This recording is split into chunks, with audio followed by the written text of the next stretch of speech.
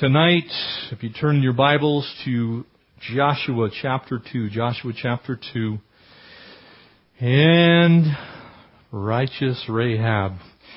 Now, I don't know how many of you are amongst the crowd that very frequently when you see certain names in Scripture, you almost cringe a little bit. Because in this case, and in this book, it's Rahab followed by the prostitute. Now, generally when we think of that particular situation, there's not much good that's associated with it. But I would ask you this evening to kind of open up your hearts and open up your mind. You see, because Jewish scholars and Christian scholars throughout the centuries have done their best to try and erase that word prostitute from our Bibles. And they've substituted things like innkeeper and hospitality hostess and, all kinds of things in there to try and explain why it is in the genealogy of the Lord Jesus there would be someone whose repute is so ill. And I want to remind you that nowhere in Scripture, neither in the Greek nor in the Hebrew, that particular word that's used here is translated anything other than harlot or prostitute. Rahab was, in fact, a prostitute. She was a woman of ill repute. And here's why this is wonderful as we start. Because if there's hope for the Rahabs, there's hope for you and me. If there's hope for the Bathshebas, there's hope for you and me. If there's hope for the Davids, there's hope for you and me. And as we study tonight, yes, in fact, Rahab was one of those people with whom we probably wouldn't want our young men associating. But she had a before and an after experience. And tonight we get the after experience. We're not sure when she made her commitment. Scripture doesn't say. But we know this.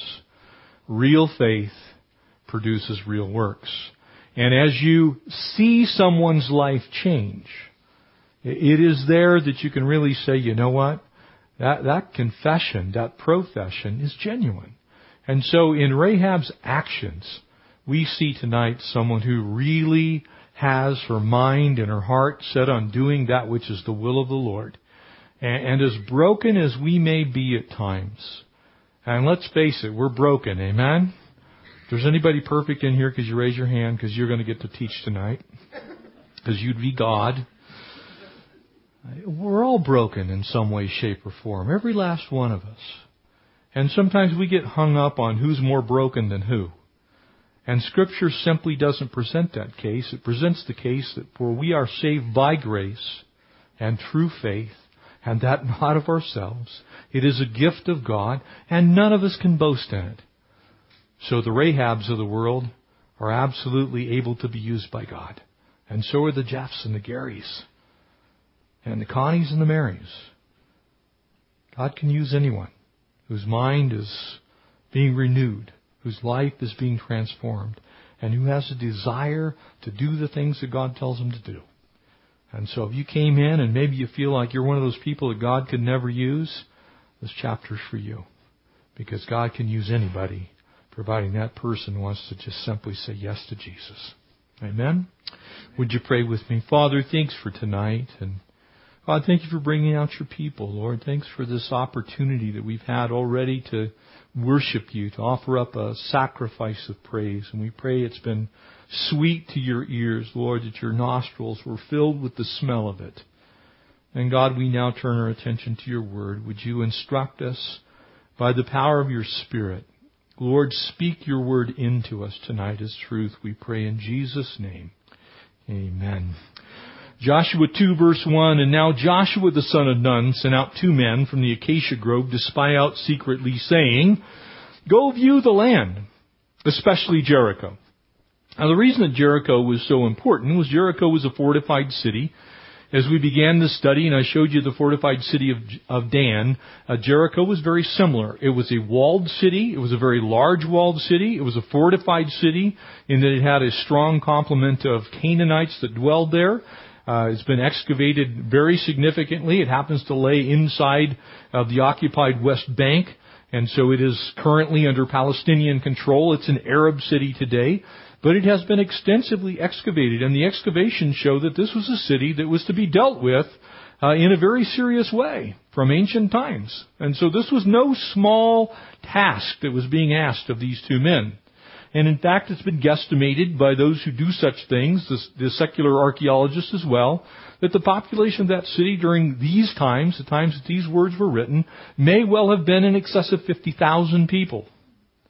This was a large city, and it had a lot of very well-armed people in it. And so we begin to see, go, view the land, especially Jericho. And so they went, and they came to the house of a harlot. We don't know why they went there. We're not to concern ourselves with that detail. Whether there was a sign, I've heard all kinds of fanciful things. Or, she lived in the red light district of Jericho. We don't know that. Scripture doesn't say. But it was very well known exactly what kind of person she was. But that's not the kind of person she's going to be.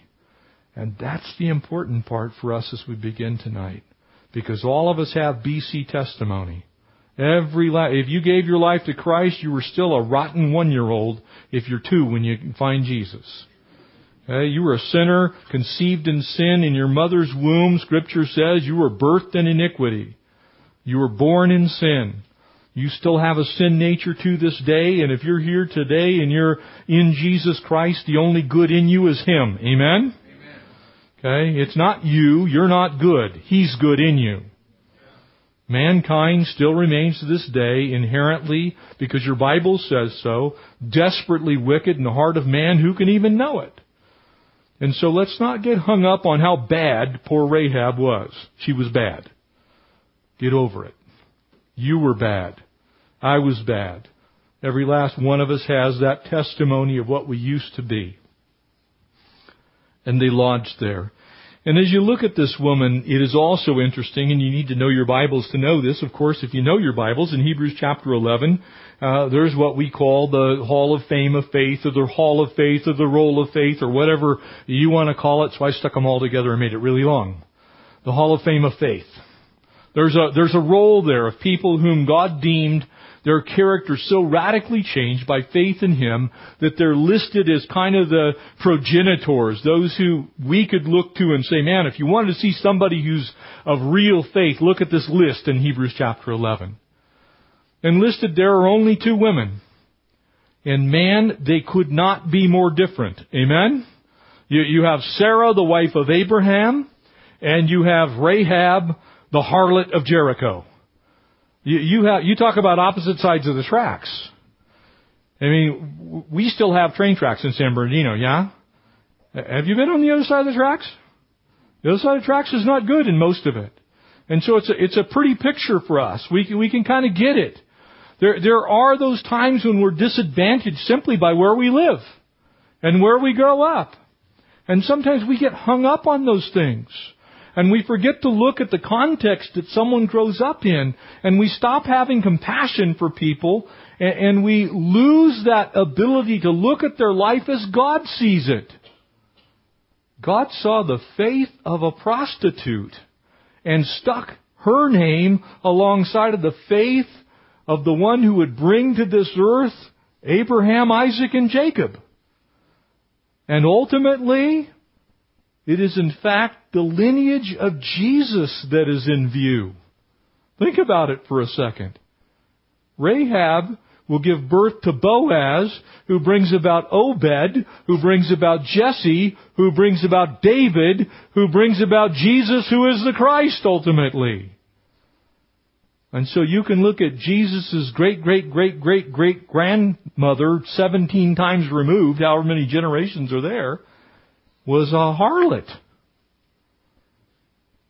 Sometimes in the sanitized version of religion, we don't like to hear those kind of things. But I love to hear those kind of things. Because it tells me my God's hands are stretched out this wide. He's not looking at a whole bunch of perfect people going, boy, I hope they get it right so I can use them. He's saying, I want to use them, and maybe they'll get it right. I want to change him. I want to transform him. Sarah was a godly woman, the founder of the Hebrew race. God used her body to bring Isaac into the world, but Rahab was an ungodly Gentile. She worshipped the Canaanite gods, likely Ashtaroth and Molech. And very, very simply put, she used her body to do everything wrong. And yet there's a key component, a key ingredient, and that is that both of them had great faith. Amen? So if you're here, maybe you know somebody. If you're here, and maybe it's you. If you're here and you're listening, and you're saying in your heart and in your mind, it's like, man, God could never use me. Would you please, in Jesus' name, put that thought out of your head? Because God can use anybody. If you look at the greats of faith, I mean, think about David for a moment. An adulterous, fornicating, murdering, that's somehow good? Of course it's not good. And Rahab's sin wasn't good either. But it's not the people that are good, it's the God that's in us that's good. And then He transforms us. And all of a sudden we look different, talk different, act different. And so from a divine viewpoint, if you want to look at it that way, Sarah and Rahab shared the very most important thing, and that's faith. That's why Jesus said the faith of a single mustard seed is capable of moving mountains. Can you imagine that? That kind of faith? James, as he would remark on Abraham and Rahab, he uses them to illustrate true saving faith as well. So this lady is a wonderful example of the kind of faith that we have in the Lord Jesus. And yes, she absolutely messed up her life. But she did not mess up her life so far that faith could not fix it. Sometimes people will ask me, well, how far can you go?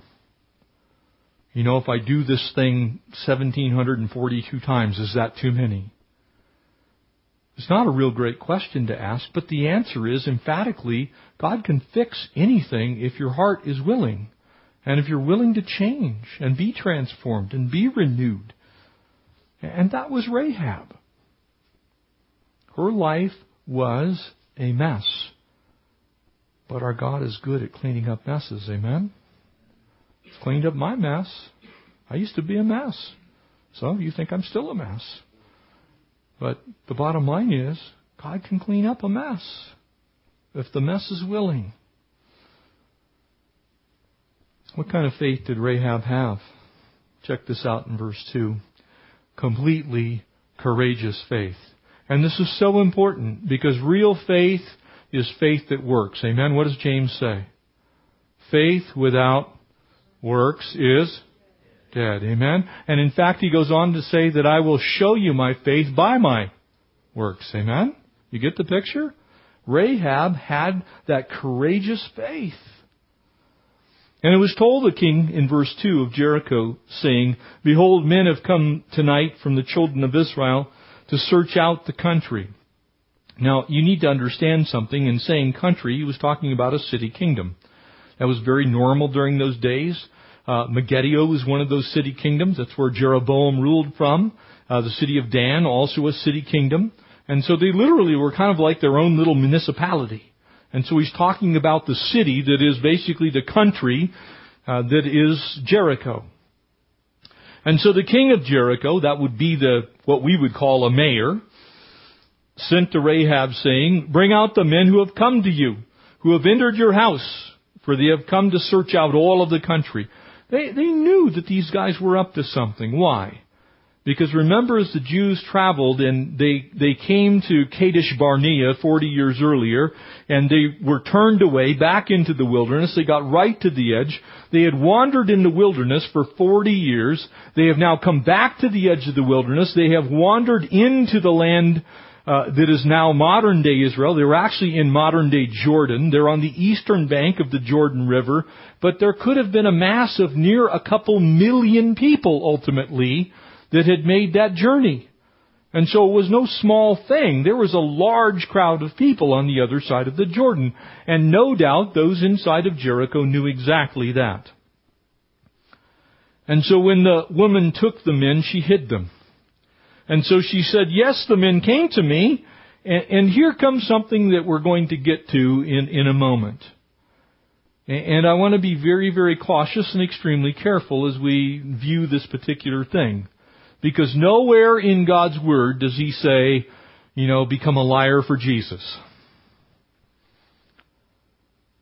But that is in fact what she does. And I have heard some very fanciful stories about, God converted it. It wasn't even a lie. No, she lies. There's no question she lies. And God's not approving of the lie.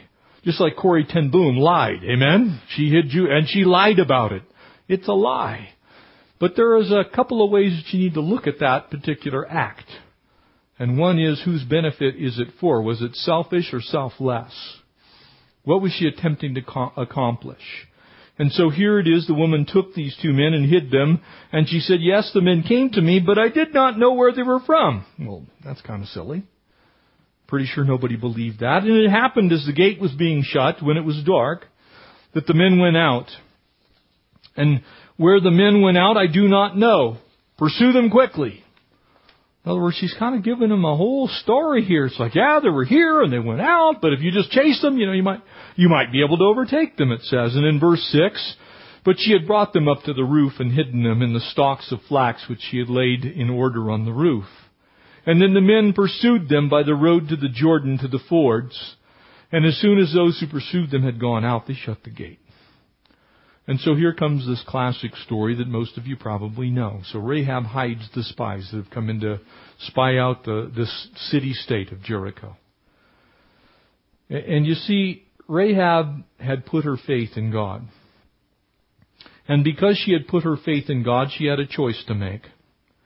And I can tell you that you too will be faced with choices in life, sometimes to do that which is patently in Scripture, something that we would say, God doesn't approve of that.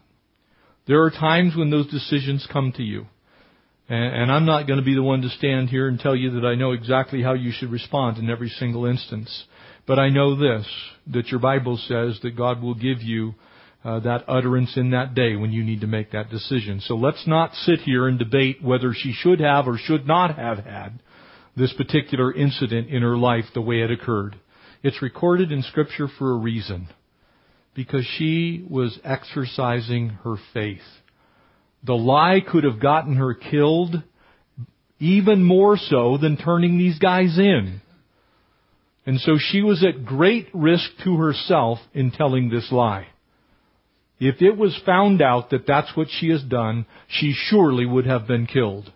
And so this was not for personal gain. She didn't set out, I need to do this. Now maybe she would have escaped the initial, condemnation of having, hidden them. But the bottom line is that story wouldn't have held up for very long. So she was at great risk in telling this story. The city covered about 8 or 9 acres at that time. The walls were 15 feet apart as they've been excavated today. So this is a large city. And around it, the outer walls of the city stretched almost 2 square miles. And so this is a large area. And so 40 years before, as the 12 spies had gone in, you remember the story, Joshua was one of them. And so this was a specific situation that Joshua had quite a bit of ability to relate to. He had been in this group before. Now you remember that 12 spies went in, amen? 10 of them came back with a report like, oh no, we're not going there. And Joshua and Caleb came back with the report. So what does Joshua do? He gets right to the heart of the matter. He says, skip sending the 12, we'll send 2. We can count on them. Because as I said last time, the rule of the majority very often is not going to get you much. You're going to find out that if you give a group of 12 people a decision, it's going to take a very, very, very long time to get much done. Doesn't mean that committees are necessarily wrong, but if you want to see that in action big time, look at our Congress. Amen? Think about it. There's 100 senators. They can't get anything done. There's over 500 in the House of Representatives. They can't get anything done. And yet they're some of our best and brightest. And so God sends just 2. And He says, go spy out the land. You see, God in fact doesn't work the way we work, does He? God very often, just as 1 Corinthians chapter 1 says, or in verse 27 to 29, use indeed the foolish things of the world to put to shame the wise. Amen? I don't know about you, but I would have sent, I'm thinking of this from a military standpoint. I'm dropping in some Army Rangers, some Force Recon Marines, a few Navy SEALs, and I'm sending them with laser targeting devices, and, I'm just going to take them out. That's how I see it. But God isn't a God who's bound by our human means and our human capabilities, our human possibilities. God was doing this as an expression of faith for the people. The people were going to have to trust God.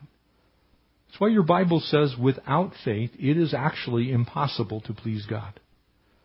And that is the position that we're in, whether we like it or not. As I get older, I can tell you there are a lot of things I look at that I once thought I knew that I now know I not only didn't know, but had no clue. I can also tell you there are things that I thought I had under control that not only did I not have under control, I was on the opposite side of the spectrum, completely outside of the control of those things that I thought I controlled. The bottom line is only God is in full control. And only God is the answer most of the time to the things that we have need of understanding.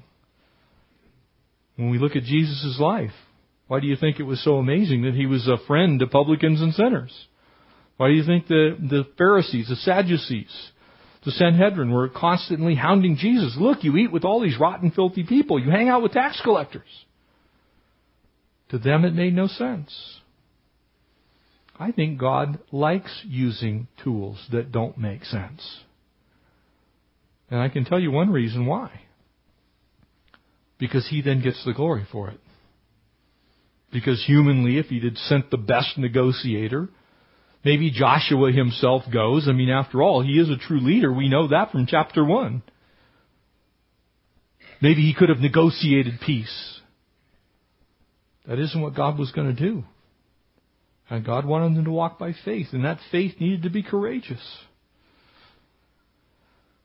God's providence at work causes us to understand that these things are how God works. It's how He orchestrates things. And so I believe that Rahab was likely well known in that area of the world. I also believe that in sending in just 2 spies, that God was saying, look, here's the deal.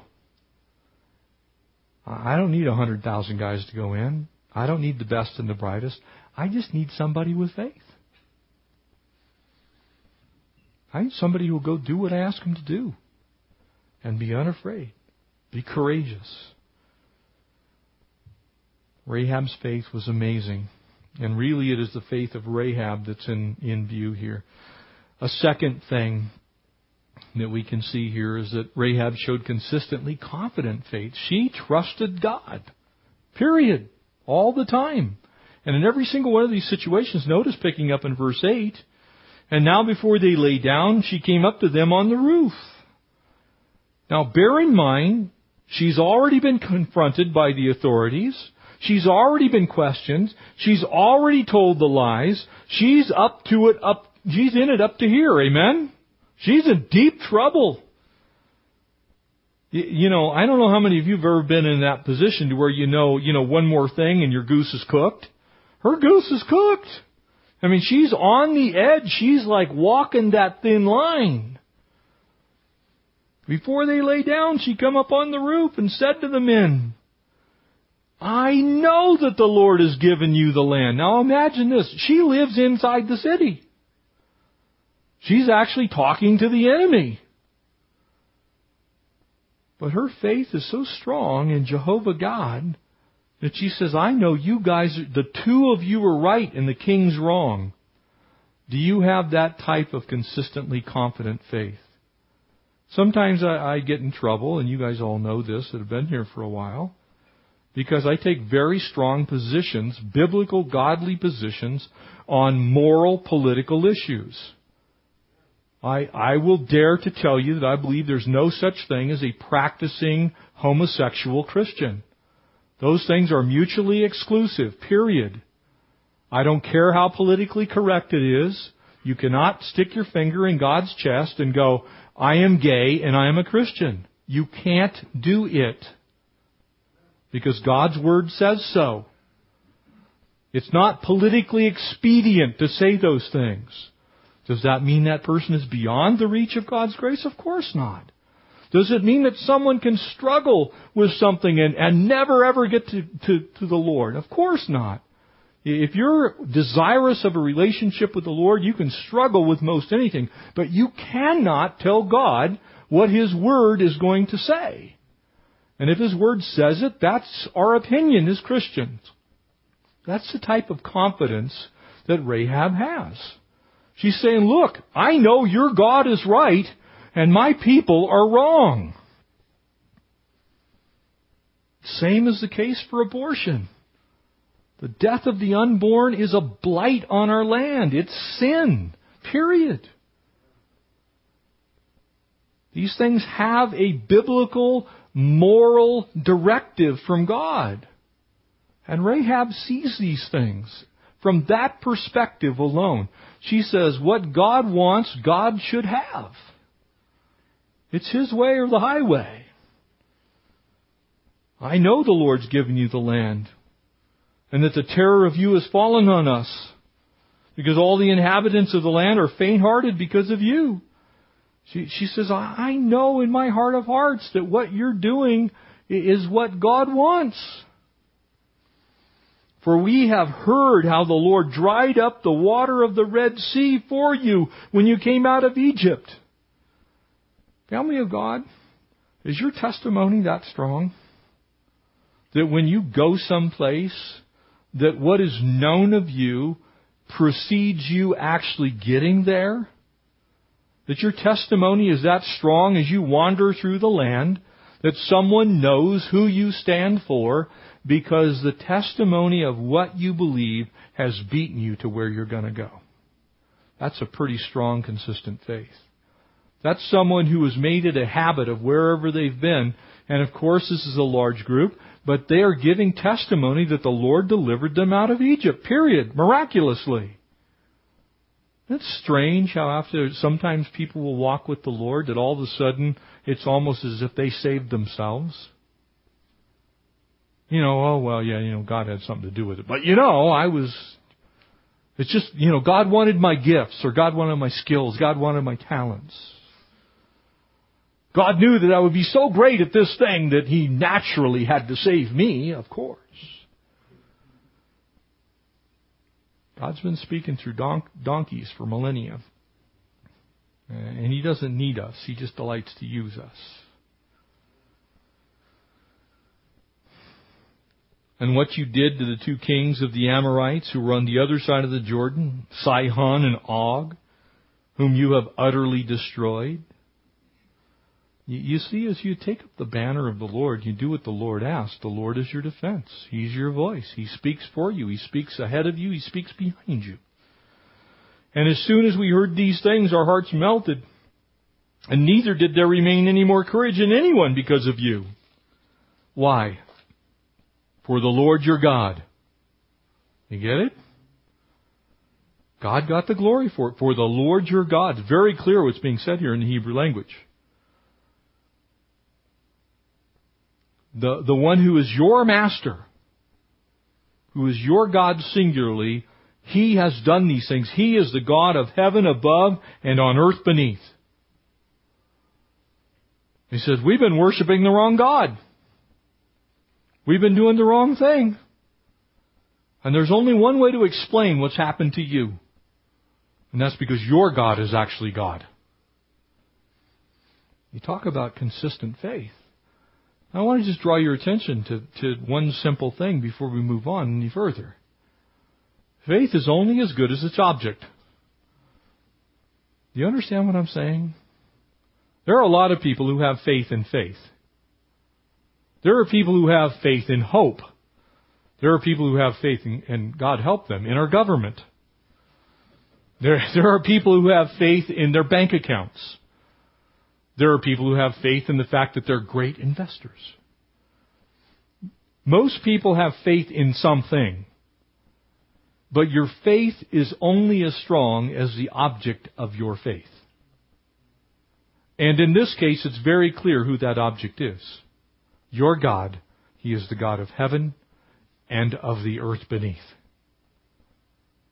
That's exactly one person. The first person of the Trinity, God the Father. He says, your God. That's the only one. And in that case, Rahab's faith is similar to that of Noah. Have you ever pondered Noah's study, his whole life or any length of period of time? Think about Noah for a second. And please don't go watch the movie. In Jesus' name. Hallelujah. I like Russell Crowe, but nothing biblical about it. But the life of Noah, think about it for a second. Noah, I want you to build an ark. Oh, sure, Lord. Why? How come? Well, because it's going to rain. A lot. And the water's going to build up, and you're going to need one. And so for 100 years, there's Noah. For 100 years, mocked, humiliated, degraded, laughed at, scorned. Sure. I can picture there being bleachers next to the ark. And somebody selling tickets. Yeah, let's see where he gets today. And they just all go sit and watch. No, he's going to put another log on the ark today. It was absurd. It was ridiculous. It was a home-built boat next to no water. It's like, where are you moving that thing, Noah? But Noah trusted God. In spite of what he saw. In spite of, check this, his experience. Noah had no maritime experience, okay? None. Zero. Zip. He didn't come from a long line of sailors. His father was not Blackbeard. He didn't, he wasn't like, oh yeah, there was Noah's the first boatyard over here and my dad built boats and we all went sailing together. It was in spite of his experience. Rahab trusted the same God. Now check out her experience. She was in a fortified city with a legitimate army, and you got a bunch of hobos on the other side of the river who've been wandering around the middle of nowhere forever. Radical army. It's like, yeah, scare me.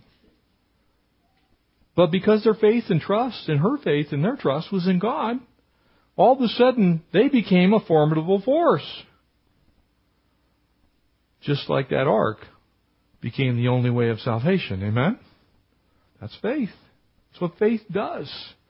And so it's the object. And when that happens, when the object of your faith is the Lord God, then everything about you is involved. Notice how Rahab's actions, Rahab's words, Rahab's emotions, Rahab's mind, every single part of Rahab is involved in this process. She's doing what she should do. She's thinking what she should think. She feels what she should feel. And she is absolutely experiencing what she should experience. The whole being's involved. Faith is only as good as its object. That's why if you're resting and trusting in the U.S. government, you're just loopy. Because there's nothing to hope in. Amen? They can't figure out what color to paint their offices. Much less how they're going to solve most of the problems that we have. That's not to say we shouldn't pray for them, and it isn't the best form of government on earth. But if you're trusting in them, we're in trouble. I'm trusting in God to change them. Matter of fact, I'm trusting in God to get most of them out of Washington, D.C. We kind of need to start over. Since the initial reports, the Lord's power had traveled to the people of Canaan, they were afraid. They understood. I want you to see 4 things here. She believed in one God. There's only one. I am the way, the truth, and the life, and no one comes to the Father but by me. Amen? There's only one God. Look at Ephesians 4. One faith, one Lord, one hope, one baptism, one Lord over all. Same subject matter. There's always only been one God. She believed in one God. She believed that God was her personal God. Not some, idol someplace. The Canaanites believed that idols actually could be living. And so when they carved something into an idol, ultimately they believed it could get arms and legs and do something. She believed in the true God, the personal God. She believed that God was the God of Israel. Not limited to just that one nation, by the way, because she was a Canaanite. Sometimes we get kind of stingy with our God, don't we? There's no Baptist God and Episcopalian God and Calvary Chapel God. There's just one. One Lord over all. And she believed that He was a creator, the God of heaven and earth. That's an awesome God. Amen? That great and awesome God can do anything, folks. We need to remember that. And here we have somebody that you would think wouldn't come to that conclusion quite so easily, and yet she does. Sometimes we think that great faith is reserved for great people of faith, don't we? Somehow you go to faith school, or, you get a faith degree, or you go someplace and you study under someone else who has great faith, and all of a sudden it can be translated to you or given to you, or you get a shingle you hang on your wall. It says, I went to the Faith Academy, and so I have lots of faith now. It's not how it works. We're to ask for faith, and He gives it liberally to those who ask, just like He does wisdom. A third thing here, Rahab had compassionately caring faith. You see, real faith works, doesn't it? Real faith isn't afraid to get dirty. Real faith actually accomplishes things. And it is others-centered. If your faith is stingy, if your faith is greedy, if your faith is centered on you, I would say you need to have some faith lessons from somewhere, someone. Because real faith is others-centered. Notice what happens here, verse 12.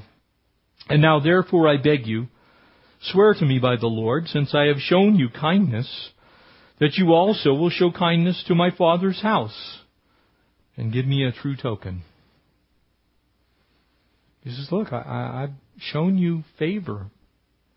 I've gone out on a limb here. I've done what I believe God wanted me to do. Spare my father, my mother, my brothers, my sisters, and all that they have, and deliver our lives from death. And so the men answered her, and now this is faith's response. This is how God responds to our cry. Rahab is concerned, rightly concerned, because what she's done can get her and her family killed. And so she inquires of these spies. The men answered her, our lives are yours. We're joined with you in this. When we say that there's one faith, one Lord, one hope, one baptism, one Lord over all, we're all in it together, family. There isn't two churches. I had a young man stop by today and came into my office doing a college report, and he was in comparative world religions, and we had a nice conversations about that. And sitting there talking to him, all roads don't lead to heaven. And he asked, what constitutes church membership? And I just simply said, believing in the name of the Lord Jesus Christ. That's what puts you in the church. There's exactly one. There's all kinds of different representations of that church. There's different flavors of that church, but there really is exactly one church. And we're all members of it. Rahab somehow, in her very infantile stage of development in her faith, is getting an extreme lesson on this. Our lives are yours. If none of you tell this business of ours, And it shall be, when our Lord has given us the land, that we will deal kindly and truly with you. They're basically saying, look, you're part of us. You're joining us in the Lord's battle here, because it was really God's fight. It wasn't the Jews' fight. It was God's fight. God was the one that was motivating them.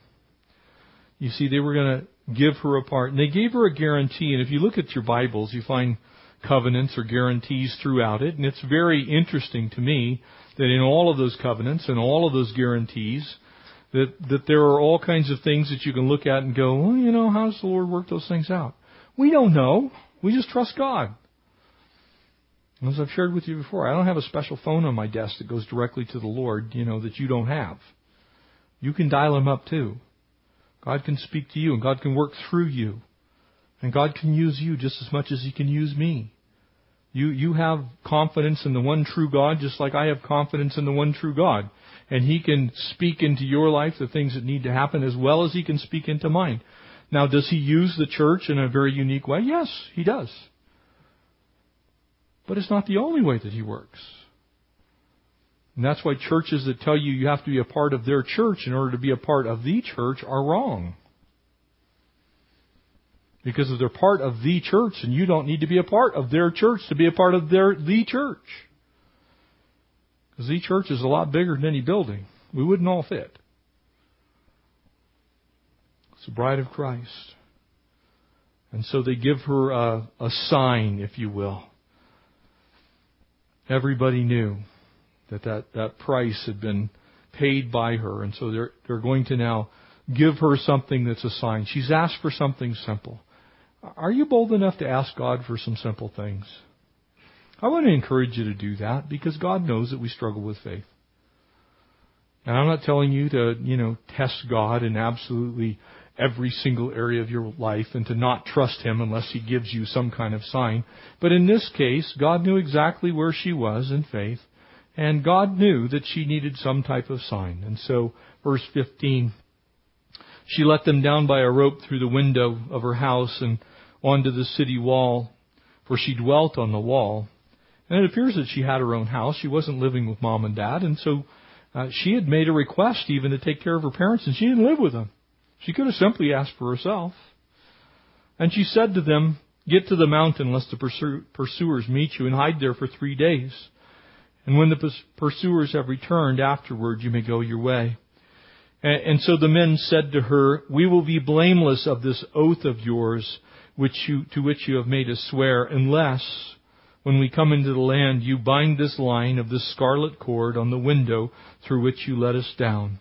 And unless your father and your mother and your brothers and all that you have of your father's household come into your own home." The godly heritage of a home that loves the Lord. I'm sure you probably all have friends to where maybe there's a single soul Christian in it.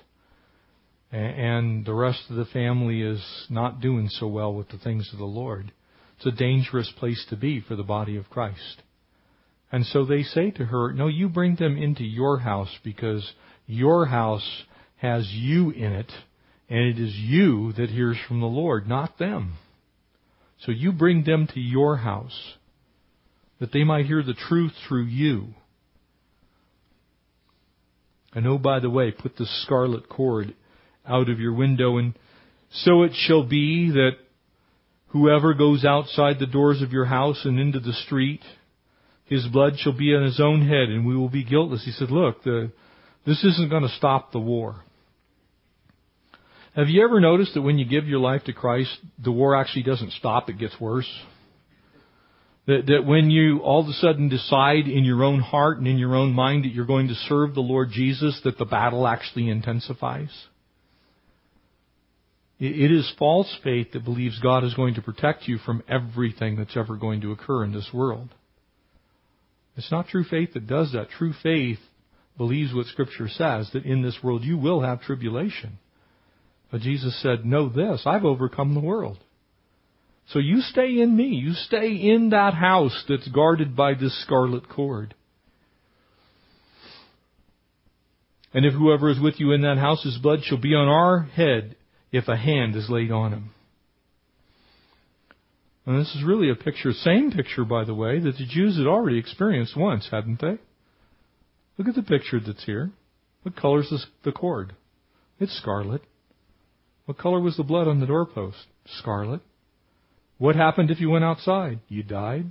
What happened if you stayed in? You were saved. I'm not saying stay where the blood's going to cover you. Stay where you're going to be protected in faith. Covenant-keeping faith. Rahab does exactly what these men say. Does exactly. She says, hey, your God is the God. I'm going to do exactly what you say. It's kind of a problem with the body of Christ, isn't it? Well, I'll do most of what the Lord says. I'll kind of sort of figure out a way I can kind of look like I'm being pleasing to the Lord, but actually I'm going to do what I want to do. Can I tell you that's a recipe for disaster? Because there is nothing more miserable than a Christian who tries to figure out how to get around what God's Word says. You can meet them by the droves. Just come to my office. You can sit in the corner. I'll pretend you're not there. It's not a good thing to try and mess with God. And if you tell this business of ours, then we'll be free from this oath to which we've made you swear. And then she said, according to your words, so be it. It's interesting, the original Hebrew here actually says, as you have said, so it shall be. As you have said, so it shall be. And of course the inference is, look, if you're God's people, and God told you to say that, I'm going to do it. It's kind of weird, quite frankly. Think about it for a second. Oh yeah, woo, really afraid of that scarlet cord up there. You know, like the army coming in somehow is going to be frightened of a little piece of rope. There are a lot of people on this earth that kind of almost have that viewpoint, amen? They trust in their little lucky rabbit's foot, their icons. They got their picture of Moses and Jesus and Mother Mary, and all kind of plastered all over their cars or driving down the road. True story. You know, my brother just retired from CHP. He told me a story of a guy who actually lost an eye. Now, it's not funny that happened, but it was a Mary idol that came off of his dash in a crash, and it stuck right in his eye. I said, probably not so good that was on your dash. And the guy actually told my brother he was afraid to take it off because he thought he would crash. Now, I'm not doing that to mock, but think about it for a second. Are you trusting a piece of plastic? Or you're trusting the true and the living God? Rahab trusted the true and the living God. You need to trust the true and the living God. Not a hunk of rope, not a picture of the Pope, okay? Picture of the Pope isn't going to do that. Hunk of rope isn't going to do it. Rabbit split isn't going to do it. Your St. Christopher medal. All of us who were born back in the 50s and the surfer culture, we all had our St. Christopher, the patron saint of all surfers. I still went over the falls, still pitched it, still got tumbled in the washing machine, still nearly drowned. Didn't do anything. Matter of fact, the only reason we wore them, you were supposed to give them to your girlfriend if you were going steady. You need to trust in the true and the living God, not some hunk of silver around your neck. Amen?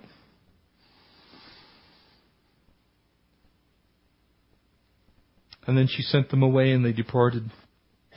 And she bound the scarlet cord to the window, and they departed and went there unto the mountain, and they stayed there for 3 days. Notice how they do exactly what they have committed to do, too.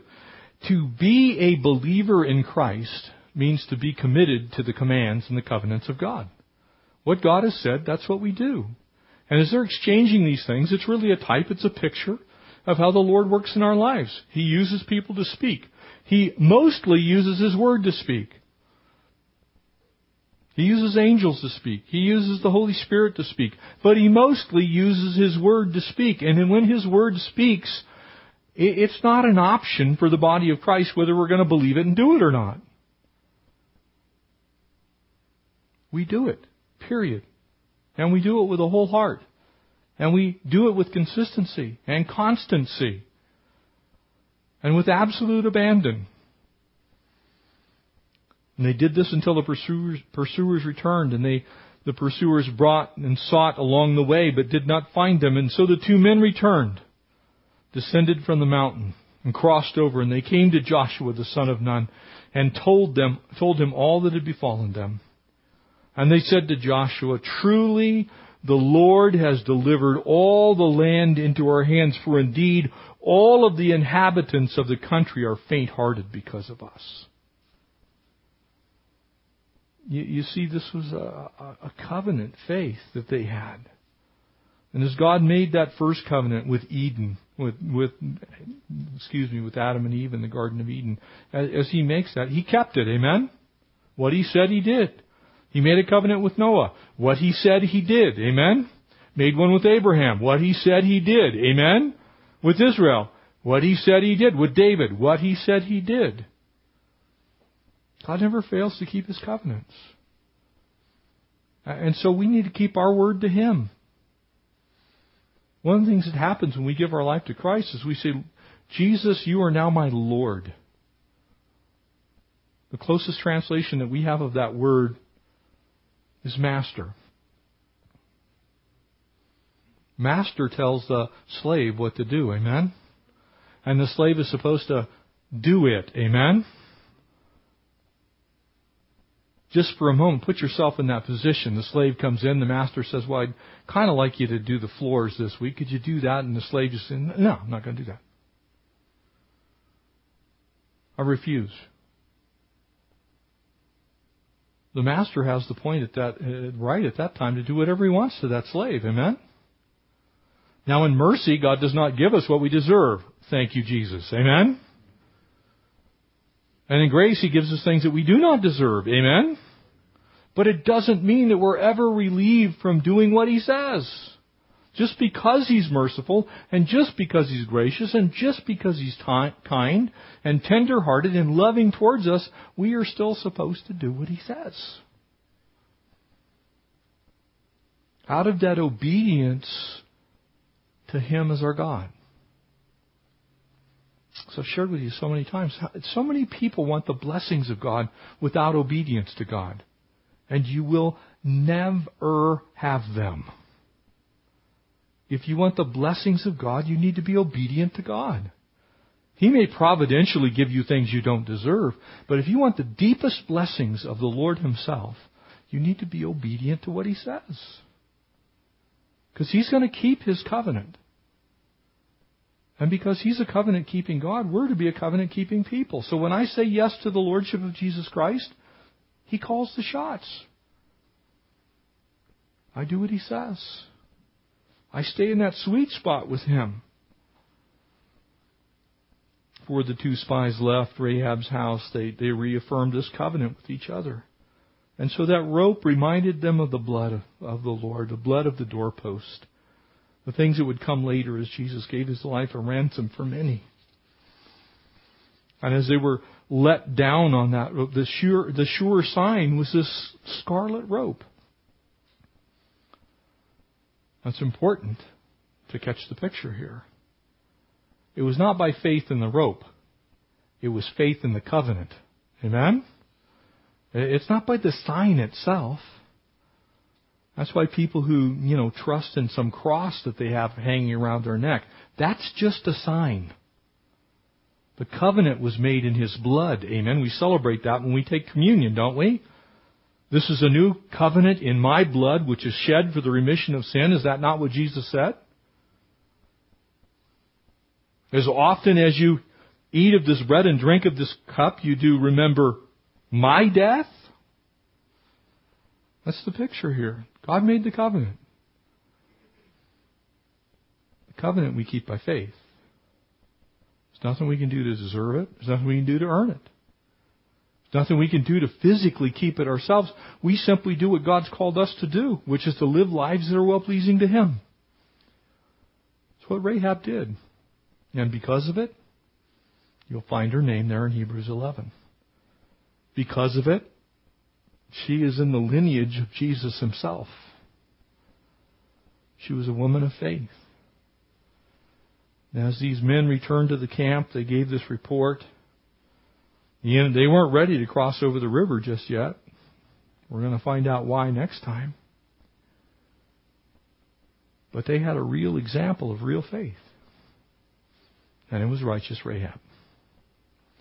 Now to us, we look at it kind of, ooh, her? Hallelujah, her.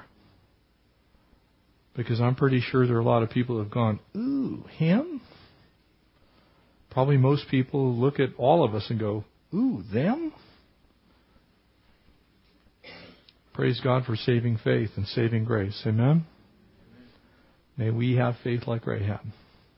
Let's pray. Father, we thank you for this time tonight, for your graciousness, Lord, that's given us in our walks with you. And God, we pray that as you put that stamp of approval on our lives by your Spirit, that we'd walk worthy of the calling that you placed upon our lives as your kids, inheritors of the kingdom. Lord, we think about what lies ahead for us as you take us home to heaven. It's just staggering. God, one day we're going to meet Rahab face to face, Lord. Going to be able to chat with her about what it was like on that day. She's going to get to recount how faithful you were.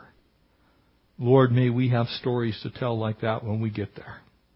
Lord, would our faith be so well known in this world that our reputation in Christ would precede us. Lord, would you be glorified in what we do and what we say, how we act, how we love, Lord. Help us to love like you love. We admit that's hard at times. God, change our hearts, transform us, renew us, refresh us. Bless us, God. Thanks for the time this evening, and we pray that you would just use us. God, as you used these two spies, as you used this wayward woman, Lord, and you made her an example of what faith can do. God, would you please use us? Help us to be faithful to you, because we know you're faithful to us. We bless you, praise you, we thank you. We ask all of it in Jesus' name. Amen.